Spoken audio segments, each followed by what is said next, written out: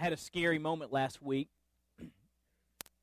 Claire went to the grocery store and bought something that caused me to have some chilling flashbacks from my past. Before we had kids, I would regularly partake in Chewy Chips Ahoy cookies. And there's something about those cookies that makes me lose all control. It was customary before we had kids, I would eat a pack in 2 days, maybe even a day. You say, Wade, why would you eat a whole pack of cookies in 1 day? The answer? Because I wanted to. Because I wanted to. Now, we understand, don't we, that what we want is not always necessarily what's best. As a matter of fact, sometimes what we want is directly antithetical to what God wants. And when we choose what we want over what God wants, we are headed towards some very dangerous territory. I want to talk to you this morning about the sin of self-indulgence. The sin of self-indulgence from 1 Samuel chapter 15. So turn there with me as we continue our study through this Old Testament book. 1 Samuel chapter 15.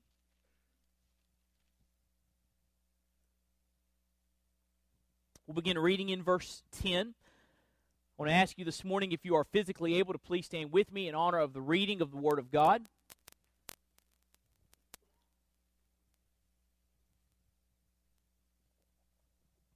First Samuel 15, verse 10, the Bible says, Then the word of the Lord came to Samuel, saying, I regret that I have made Saul king, for he has turned back from following me and has not carried out my commands.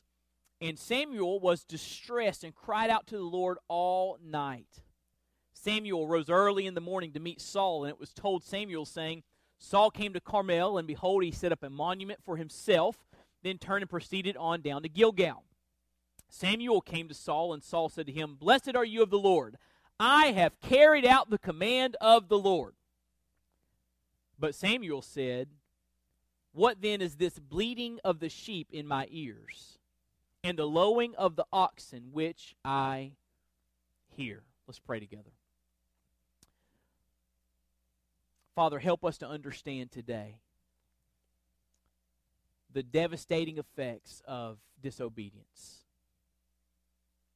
Lord, I pray that you would use your word today, applied to our hearts by the Spirit of God, to break us out of some cycles, some destructive cycles, some sinful cycles, some cycles of unrepentance.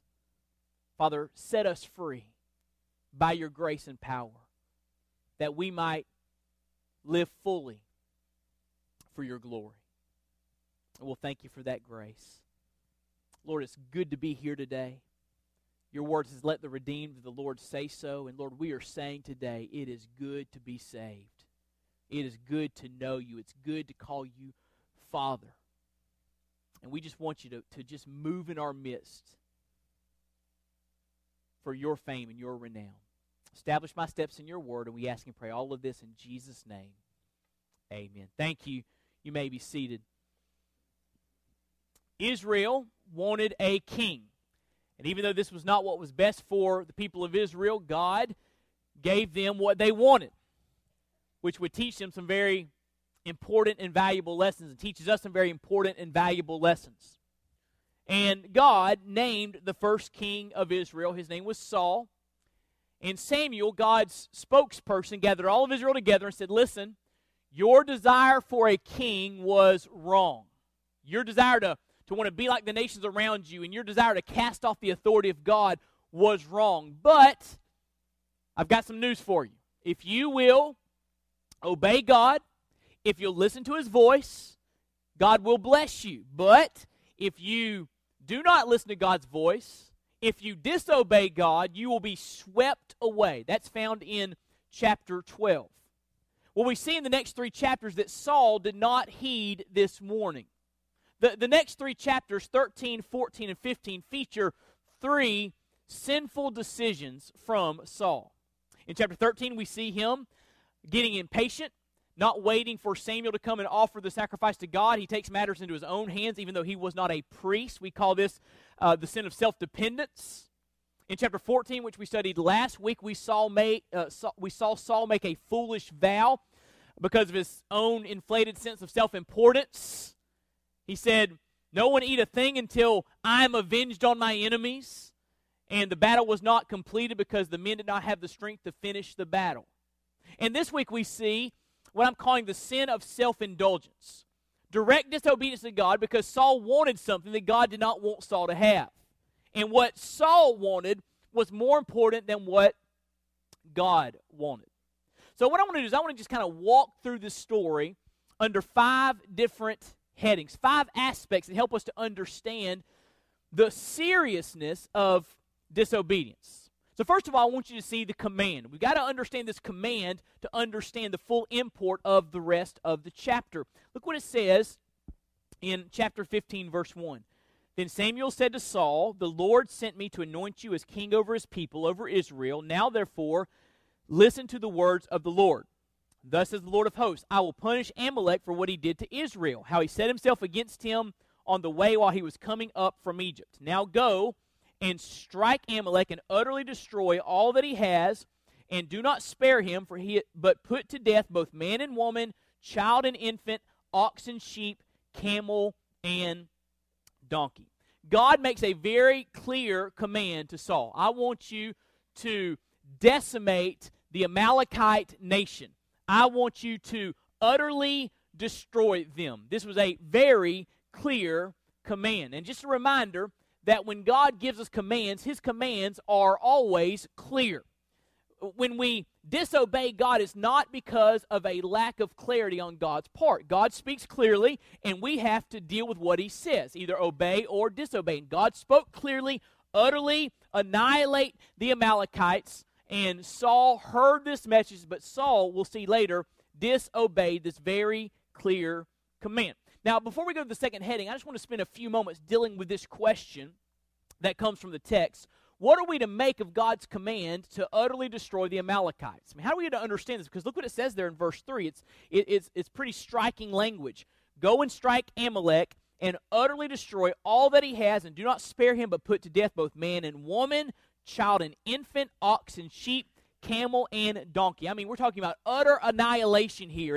And we hear that, and it's shocking to our modern-day sensibilities and understandings. We say, how are we to understand that passage, the harshness of that command from God to Saul? Well, to understand this, we need to take into consideration 4 different things. First of all, we need to understand their wickedness, the wickedness of the Amalekites. There in verse 2 he says, the Lord of hosts says, I will punish Amalek for what he did to Israel.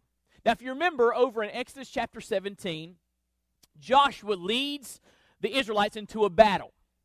And Moses goes onto the top of a mountain, and he raises his hands in this posture of dependence and prayer. And as long as his hands were raised, Israel prevailed in the battle. But when Moses' hands got tired, they began to droop. Israel began to lose the battle. So Aaron and Hur came, and they sat Moses down on a rock, and they got on either side of him. They held up his hands in this posture of prayer and dependence, and as his hands were up, Israel won the battle. They know who they were fighting? They were fighting the Amalekites. Now, at the end of that chapter 17, the Lord says, I'm going to blot out the Amalekites for coming against my people. God had delivered Israel from Egyptian bondage and slavery. They were headed towards the promised land, and the Amalekites came and attacked. As a matter of fact, just to show you a little bit about their wickedness, turn to Deuteronomy chapter 25. Deuteronomy chapter 25.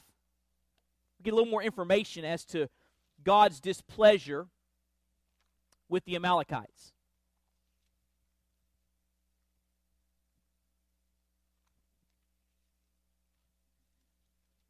Deuteronomy 25, verse 17.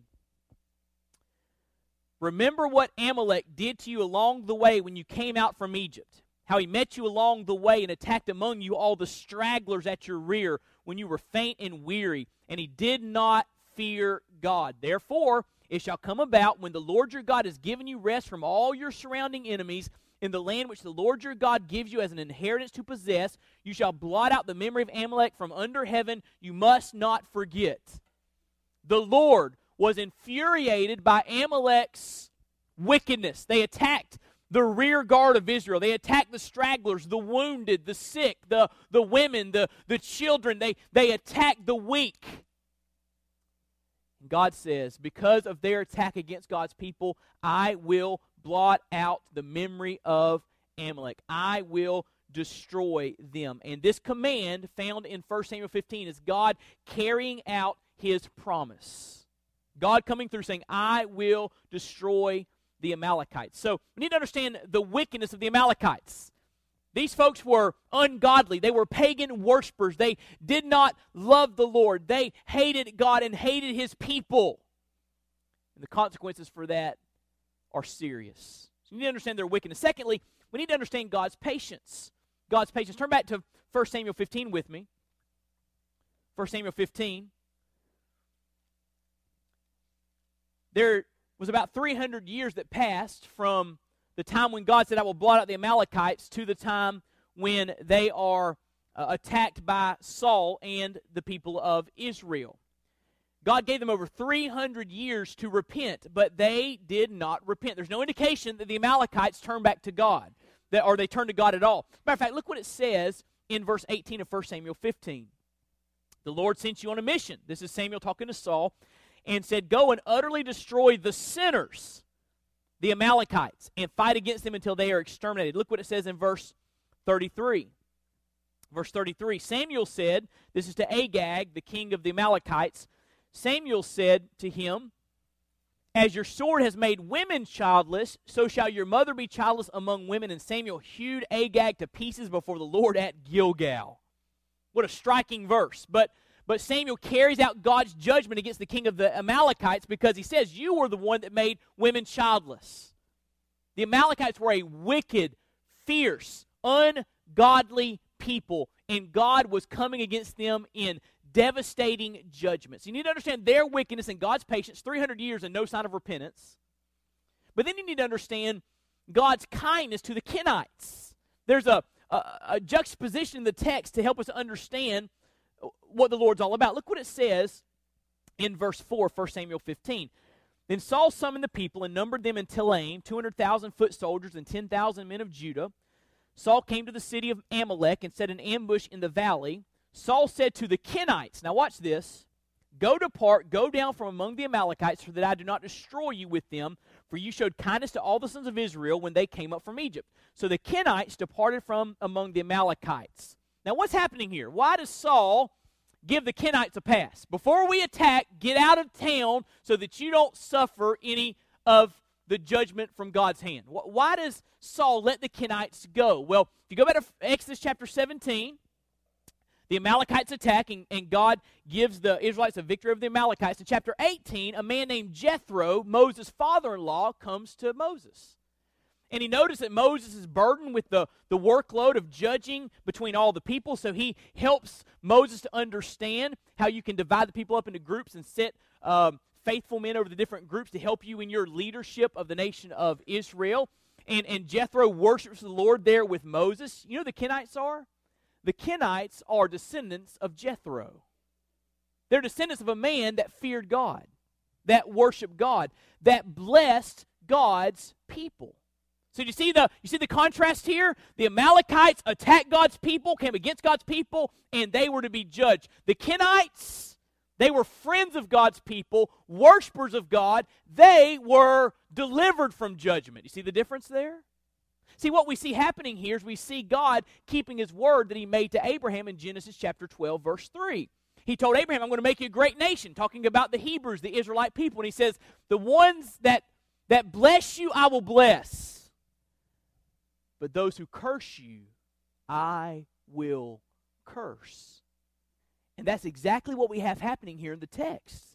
God blessing the Kenites because they were friends to God's people, and God cursing the Amalekites because they were enemies of God's people. Let me just say parenthetically, I hope that our nation is always a friend to God's people, always a friend to Israel, Because the Bible says, blessed are those that bless Israel, and cursed are those that curse Israel. May we always stand as friends and allies of God's people. That's what we're seeing here. We're seeing the keeping of the promise that God made to Abraham. Which leads us to this conclusion. It is a fearful thing to fall into the hands of the living God. It's a fearful thing. We should not trifle with God. God offers grace and salvation and mercy and love. But if we spurn God's salvation, if we spurn God Himself, we will fall under the heavy hand of His judgment, and that is serious business. It is a fearful thing to fall into the hands of the living God. You know, it's interesting, people read a passage like 1 Samuel 15, and they're just shocked and abhorred. Wipe out the entire nation. And yet we put pictures of Noah's Ark in our kids' nurseries. What was Noah's Ark? God destroyed everyone except Noah's family. We see that you do not trifle with God. Run to His salvation. Listen to His word. Do not spurn Him. Embrace Christ as your Savior, because it is a fearful thing to fall in the hands of the living God. We should learn that lesson from the Amalekites. And so we see the command. Saul, lead the Israelites to destroy Amalek. Now here's the second part of this text I want you to see.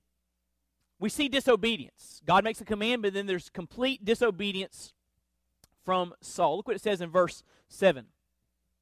So Saul defeated the Amalekites from Havilah as you go to Shur, which is east of Egypt. He captured Agag, the king of the Amalekites, alive, and utterly destroyed all the people with the edge of the sword.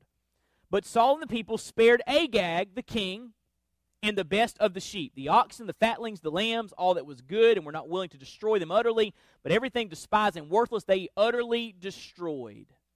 What do we see happening here? We see Saul falling short of total obedience. God said, I want you to kill everyone and everything. But first of all, Saul spares Agag's life, the king. This was customary in this day and time, by the way. If you were a king, you were part of the club. You may be a king of another nation, but you're part of the king club. There's only a few kings around. And so when I attack your people, I may kill all your people, but I'm going to let you stay alive. You're in the club. He's disobeying God. You see, what we need to learn from this is that partial obedience is complete disobedience. He started off well. I mean, he was obeying God's command. He was attacking the people, but then when he got Agag, he spared his life.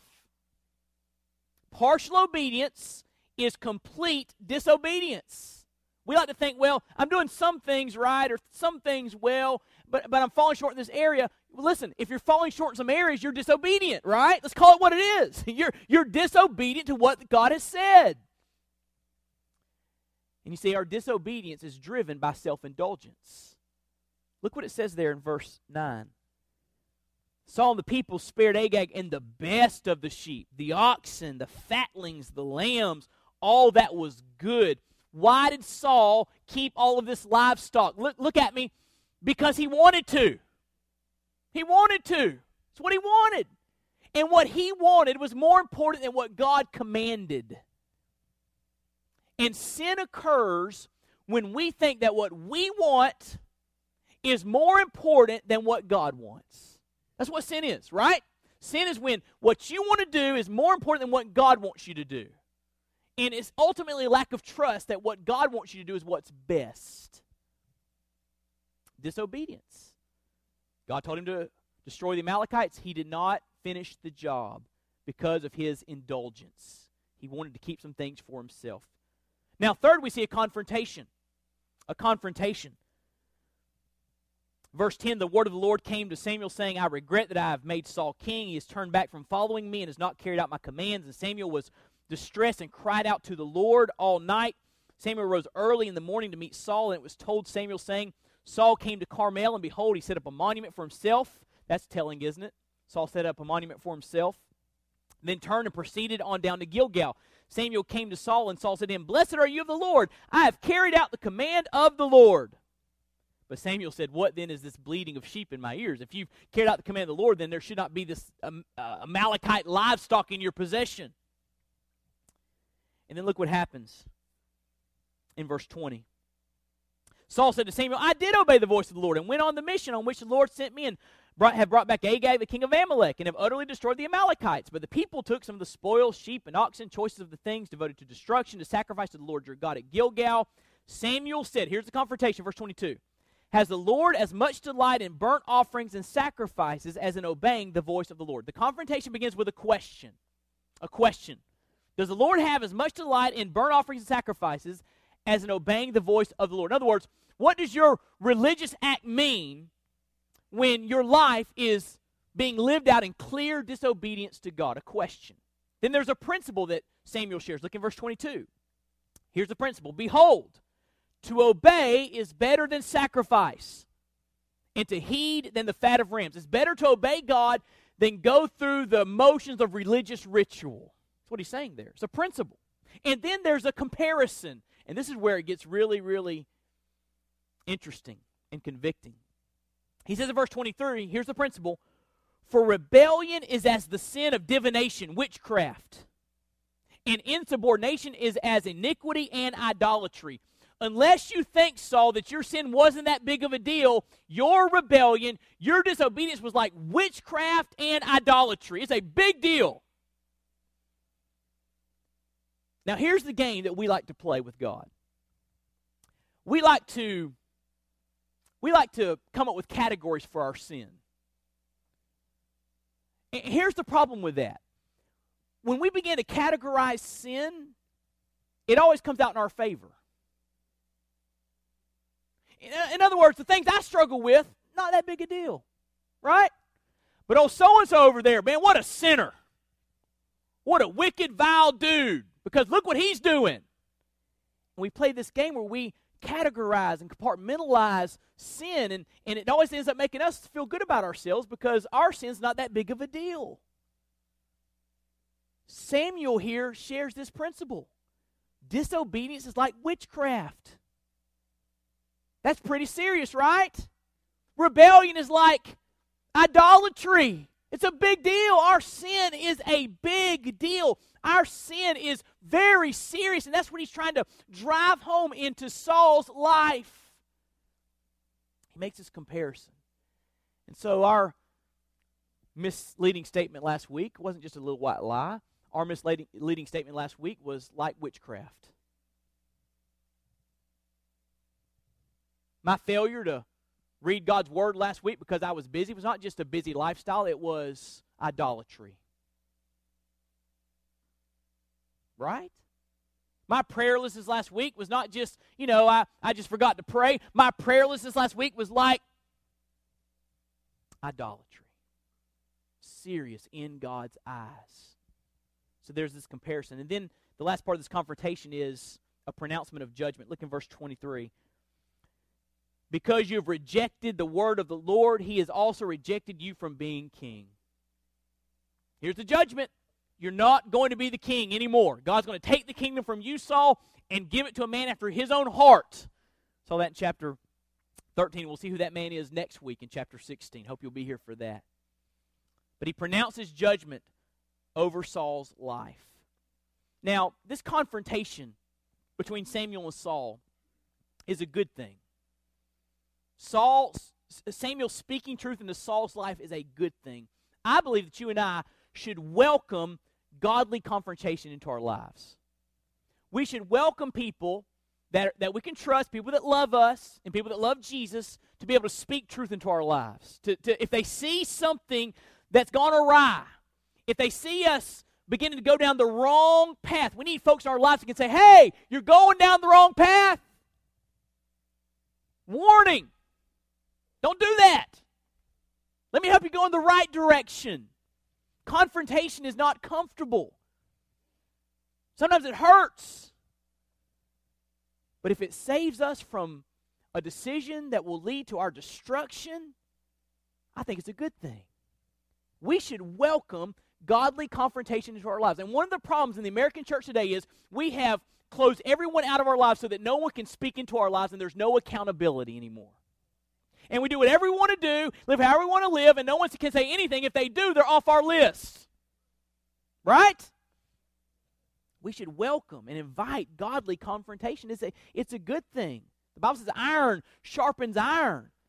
Galatians 6 says, if you find someone straying, restore them in a spirit of gentleness. We need that godly confrontation in our lives. It's like surgery. Surgery may be painful and undesirable, but it may be necessary for your long-term health. And confrontation may be painful, but it may be necessary for your long-term spiritual health. So confrontation can be an instrument God uses in your life, and God confronted Samuel with some truth. But then fourth, we see superficial repentance. There's been a command, disobedience, confrontation, but then we see Saul go through a sham of repentance. It's superficial. It's not real. Look what happens in verse 24.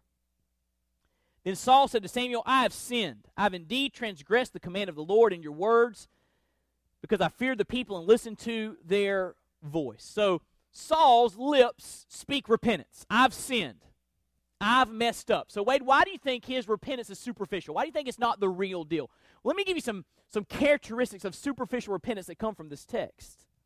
First of all, superficial repentance doesn't recognize the seriousness of sin. Superficial repentance does not recognize the seriousness of sin. Look back in verse 13. Samuel came up to Saul, and Saul said to him, Blessed are you of the Lord. I have carried out the command of the Lord. Had he? No. Samuel says, why do I hear the bleating of sheep? The lowing of cattle? See, to Saul, his falling short of total obedience was not that big of a deal. I did a lot. And sure, I kept some cattle for myself. And sure, I let Agag live. But no big deal. Right? No big deal. He did not take his sin seriously. And we know, listen to me, we know that we are repenting in a superficial way when we think our sin is not that big of a deal. It's one of the sure signs that you're not serious about getting right with God. Secondly, superficial repentance blames others. Superficial repentance blames others. Look in verse 15. Saul said, They have brought them from the Amalekites, for the people spared the best of the sheep and oxen to sacrifice to the Lord your God, but the rest we have utterly destroyed. In other words, he blames the folks. They're the ones that kept the animals. I was powerless to do anything about it. I'm just the king. It's their fault. Look what he says in verse 24. I have sinned. I've indeed transgressed the command of the Lord your words, because I feared the people and listened to their voice. It's their fault. You see, superficial repentance always finds someone else to blame for your sin. If you find yourself blaming others for your sin, you're not really living in true repentance. Superficial repentance blames others. Third, superficial repentance worries about what others think more than what God thinks. So wait, how do I know if I'm superficially repenting? If you are more worried about others than about what God thinks about your life, you're being superficial. Look what happens in verse 24. I've sinned. I've indeed transgressed the command of the Lord in your words, because I feared the people and listened to their voice. Now, therefore, please pardon my sin and return with me, that I may worship the Lord. But Samuel said to Saul, I will not return with you, for you have rejected the word of the Lord, and the Lord has rejected you from being king over Israel. As Samuel turned to go, Saul seized the edge of his robe, and it tore. Samuel said to him, The Lord has torn the kingdom of Israel from you today, has given it to your neighbor who is better than you. Also, the glory of Israel will not lie or change his mind, for he is not a man that he should change his mind. Then he said, I have sinned, but please honor me now before the elders of my people and before Israel, and go back with me that I may worship the Lord your God. What happens here is almost comical if it wasn't so sad. Okay, I sinned. Now, will you go back with me so the people know that God approves my reign? No, I'm not going back with you. Samuel, wait! The robe tears off, and Samuel says, the Lord has torn the kingdom away from you. Okay, I'm sorry. Will you come back with me, please?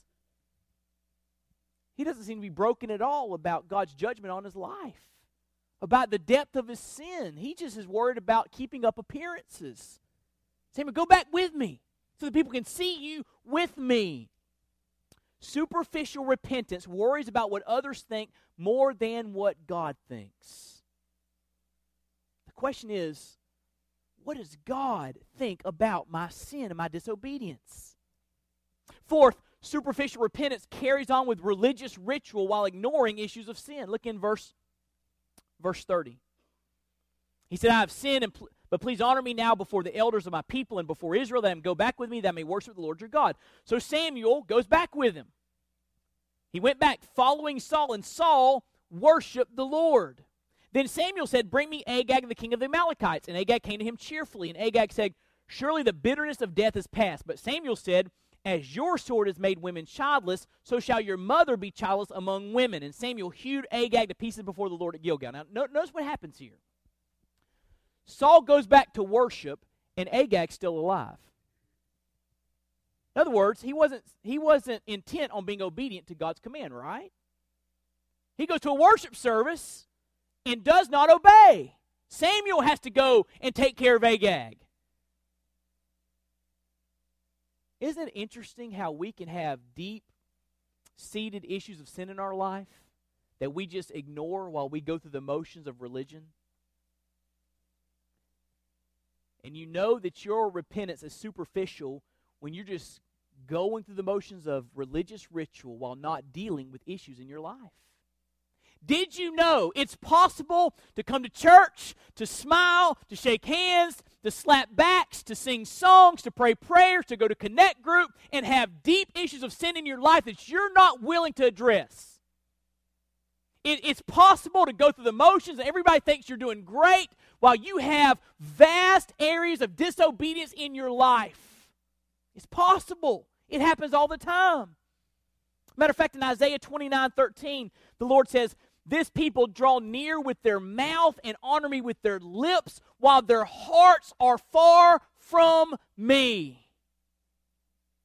The ESV Study Bible says about that verse, outwardly proper worship offends God if it is a way of evading Him at a deeper level.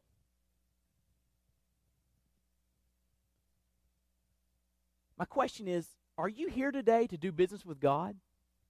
I mean, do you really want God to change the trajectory of your life? Do you really want God to transform you, to make you more like Jesus? Are you ready for God to search you and surface areas in your life that need to be dealt with? Or are you just going through the motions? Superficial repentance is very good at going through the motions while just ignoring vast issues of sin.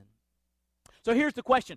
What does real repentance look like? I mean, I don't want to be like Saul. I don't want to superficially repent. What does real repentance look like? Well, I've given you a sentence there with some accompanying verses. I'm just going to read it through. Real repentance occurs when we confess and forsake our sins with godly sorrow and then return to Him. That's real repentance. We confess and forsake our sins with godly sorrow and then return to Him. 1 John 1:9, if we confess our sins, He's faithful and just to forgive us our sins. Now that word confess in 1 John 1 in the original Greek language is an interesting word. It's the word homologeo. It means to say the same thing about. So what John is saying is that confession is when we say the same thing about our sin that God says. When we look at our sin the same way God looks at our sin. Not making excuses, not blaming others, but Lord, I have sinned against you. It was wrong, and I've done it, and I confess it. I want you to cleanse my heart. That's confession. And then it says in your notes, we confess and forsake our sins. How many of you have ever confessed a sin knowing in your heart that you're going to do it again? Raise your hand. Ever done that? And you even know when you're going to do it again. Turn to Proverbs 28 with me very quickly. Proverbs 28:13.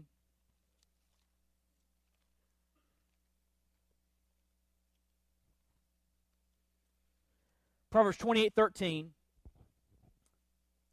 The Bible says, he who conceals his transgression will not prosper, but he who confesses and forsakes them will find compassion. So God doesn't want you to say, okay, I've sinned and I'm sorry. God wants you to say, I'm sorry, I've sinned, and then turn from that sin and leave it behind. He wants you to forsake it. He wants you to stop doing it. You say, God, I'm sorry, I've blown it. I don't want to do it anymore. God, help me. Change my life. Help me to build things into my life that will keep me from doing that sin again.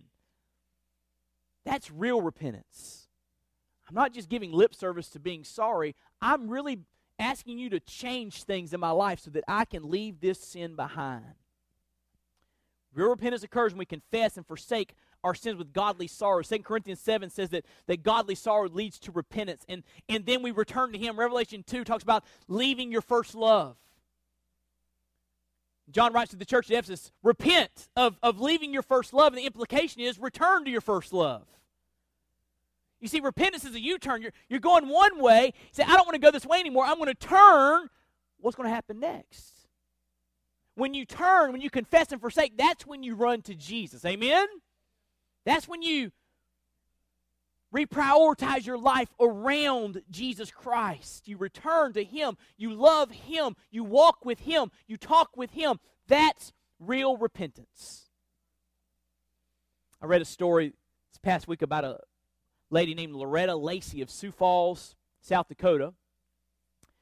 She was heading to Racine, Wisconsin for her granddaughter's dance recital. And on her way, she received 4 speeding tickets. The first time, she was pulled over going 112 miles per hour. The second time, she was going 99 miles per hour, so she's getting a little slower.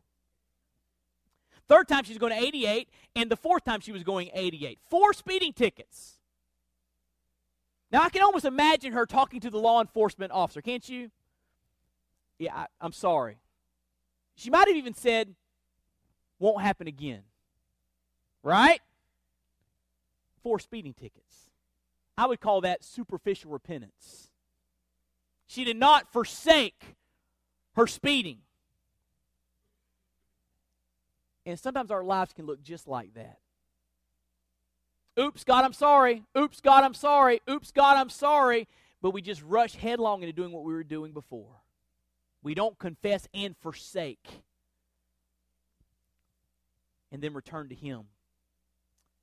And so we see in this text the sad picture of superficial repentance. Fifth and last, there are some devastating effects. When you have cycles of sin in your life that you do not deal with, when you have disobedience in your life that you do not repent of, it brings some devastating effects into your life. First of all, we see that unrepentant sin causes a loss of opportunity. Back in 1 Samuel, Samuel says to Saul, the kingdom's going to be taken from you. You're not the king anymore. He lost his opportunity to serve the Lord as king of Israel. He lost his opportunity of privilege. Secondly, unrepentant sin causes a loss of intimacy with God. Look back in 1 Samuel 15, verse 34. It says, Samuel went to Ramah, but Saul went up to the house of Gibeah of Saul. And Samuel, this is very interesting, Samuel did not see Saul again until the day of his death. For Samuel grieved over Saul. Now think about this. Samuel is Saul's mouthpiece to Saul. So if Samuel's not around Saul anymore, that means God's not speaking to Saul. Right? No communication, no guidance from God.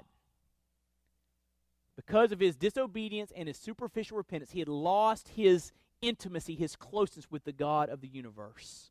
And when we sin and we don't deal with our sin, it affects our closeness to God. If you're God's child, if you're truly born again, if you're saved, nothing can break your relationship with God. Once He's your Father, He's always your Father. Amen? You're a child of God. You'll always be a child of God. But even as a child of God, our sin and superficial repentance can cause a lack of intimacy with the Father. It can affect our closeness with the Father. And it could be that someone in this room, or many someones in this room, are far from God right now. You're not close to Him because you have issues in your life you have not dealt with. And then third, unrepentant sin causes God to be grieved. Look what it says in verse 35, the last part of that verse. The Lord regretted that He had made Saul king over Israel. Wow. Did God know this was going to happen? Absolutely. God knows the end from the beginning. God knows everything. He's omniscient. He knew this was going to happen, but He still let things play out for His plans, His purposes. He knew Saul was going to make these foolish decisions, and yet as Saul makes these decisions and chooses to disobey God and chooses to live in superficial repentance, God is grieved over Saul's choices. Everybody look at me for a moment. I want you to understand that our lives can grieve God. They can. Ephesians 4:30, the Bible says, do not grieve the Holy Spirit. It's pretty clear, isn't it? Talking to Christians in Ephesus. Do not grieve the Holy Spirit. It is possible to grieve God, our Father, who saved us, who loves us, who wants nothing but the best for our lives. It's possible to grieve Him and disappoint Him and let Him down if we live in these cycles of sin and superficial repentance. Devastating effects. So here's a concluding thought. I want you to turn to Romans 7 with me. You say, Wade, I've got some cycles of sin in my life. Some things that just keep on happening. Maybe it's the way that you treat other people. Maybe it's things you view on your screen of your computer. Maybe it's a desire for prominence and popularity. Maybe it's jealousy. Maybe it's a love of money. But you've got some stuff in your life that are just cycles of disobedience, and you've not truly dealt with them. So Wade, how can I break free of these cycles? Well, can I just encourage you with this? Paul dealt with cycles of disobedience. Look what it says in Romans chapter 7, verse 21. Right before this, he says, hey, there's some things I want to do and I don't do them. Some things I don't want to do and I do them. And he says in verse 21, I find in the principle that evil is present in me, the one who wants to do good. For I joyfully concur with the law of God in the inner man. But I see a different law in the members of my body, waging war against the law of my mind and making me a prisoner of the law of sin, which is in my members. He says, I'm stuck in some cycles of disobedience. That's what he's saying here. Look what he says next.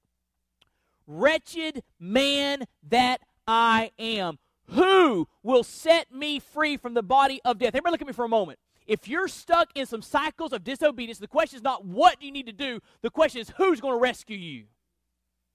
Who is going to set me free? And look what he says next. Thanks be to God through Christ our Lord. Jesus is the answer to break you out of those cycles of disobedience and set you on the right path. So the answer to your disobedience and your superficial repentance is to fix your eyes upon Jesus, to walk with Him and talk with Him and follow Him and let Him have His way in your life, to center your life around Him. And He, by His power and by His grace, He will break you out of those ungodly cycles. But it will not happen apart from Christ. Jesus said, apart from me, you can do nothing. So stop trying to think, what am I going to do? And fix your eyes upon Jesus. Trust Him and obey Him, and He will do for you what you need. Let's don't be like Saul, doing what we want because that's what we want. And then stuck in these patterns of superficial repentance. Let's trust and obey and fix our eyes upon Jesus, the author and the finisher of our faith. He is our only